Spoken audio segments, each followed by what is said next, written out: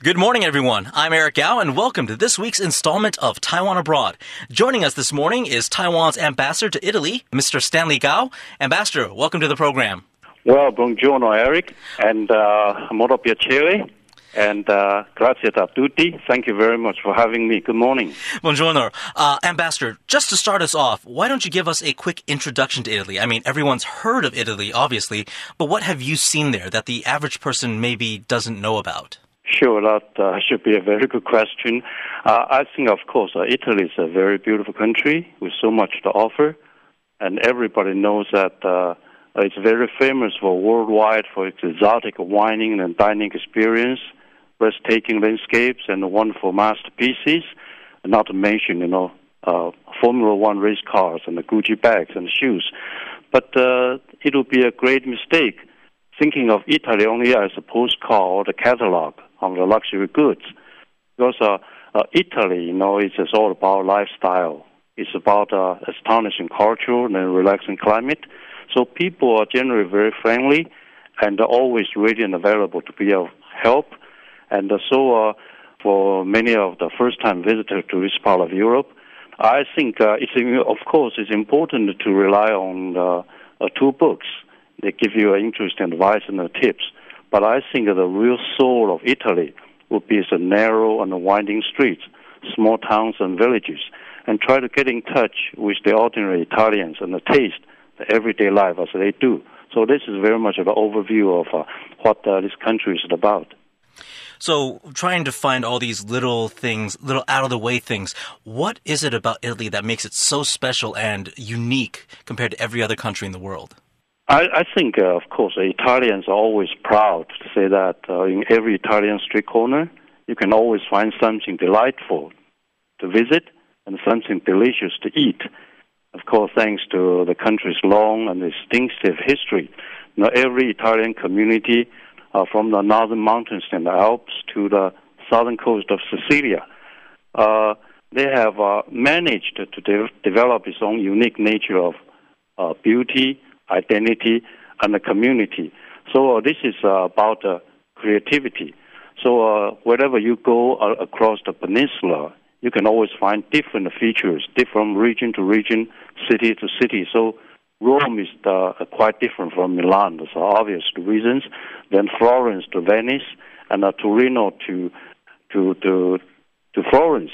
So the most important feature of the Italian way of thinking, Italian way of life would be, maybe I should put it this way. It's always a piano. In English is take it slow and take it easy. Because they consider life is too short for good food, good wine, and beautiful women. So why hurry? But it doesn't mean that Italians are not hard workers. They also can separate their job from their personal life. And even in these lean years, Italians are able to manage the difficulties and do their best to get a job done and before sipping a cup of espresso and a glass of fine wines. Now, Taiwan has been trying to forge trade deals with countries around the world and sign trade agreements. What's going on this front with between Taiwan and Italy, and then by extension with the European Union? Of course, to join the economic integration, regional economic integration, and signing free trade agreement or economic cooperation agreement, ECA, has always been one of the top foreign policy priorities for our government. So the European Union is Taiwan's 4th largest trading partner worldwide, and the two-way trade reached $50 billion.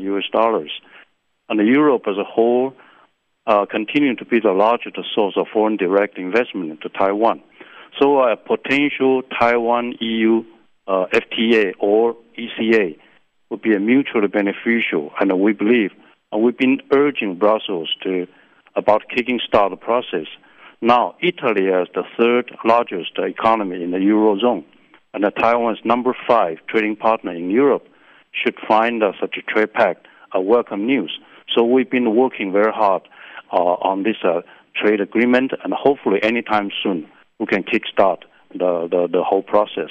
So on a smaller scale, what kind of business ties does Italy have with Taiwan already? What kind of opportunities are there for Taiwanese investors?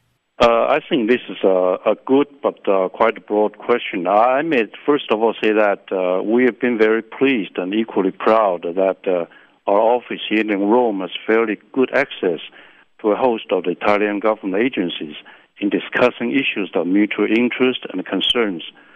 And the annual Taiwan-Italy Economic Forum has continued to serve its purposes in addressing specific trade issues between the two sides. And in the meantime, in Italy's parliament, there's what we call a Taiwan-Italy friendship group, or the fan club, if you will, and composed of almost 100 bipartisan lawmakers. So they're indeed staunch cheerleaders of these growing, robust bilateral ties. And my colleagues and I myself have also been taking to the road to visit mayors, local business organizations, universities, think tanks to make our good case and share some success stories. So so far the response, the feedback has been very encouraging. And the second part would be that now we have around 60 Taiwanese companies operating in Milan, the Italy's business capital.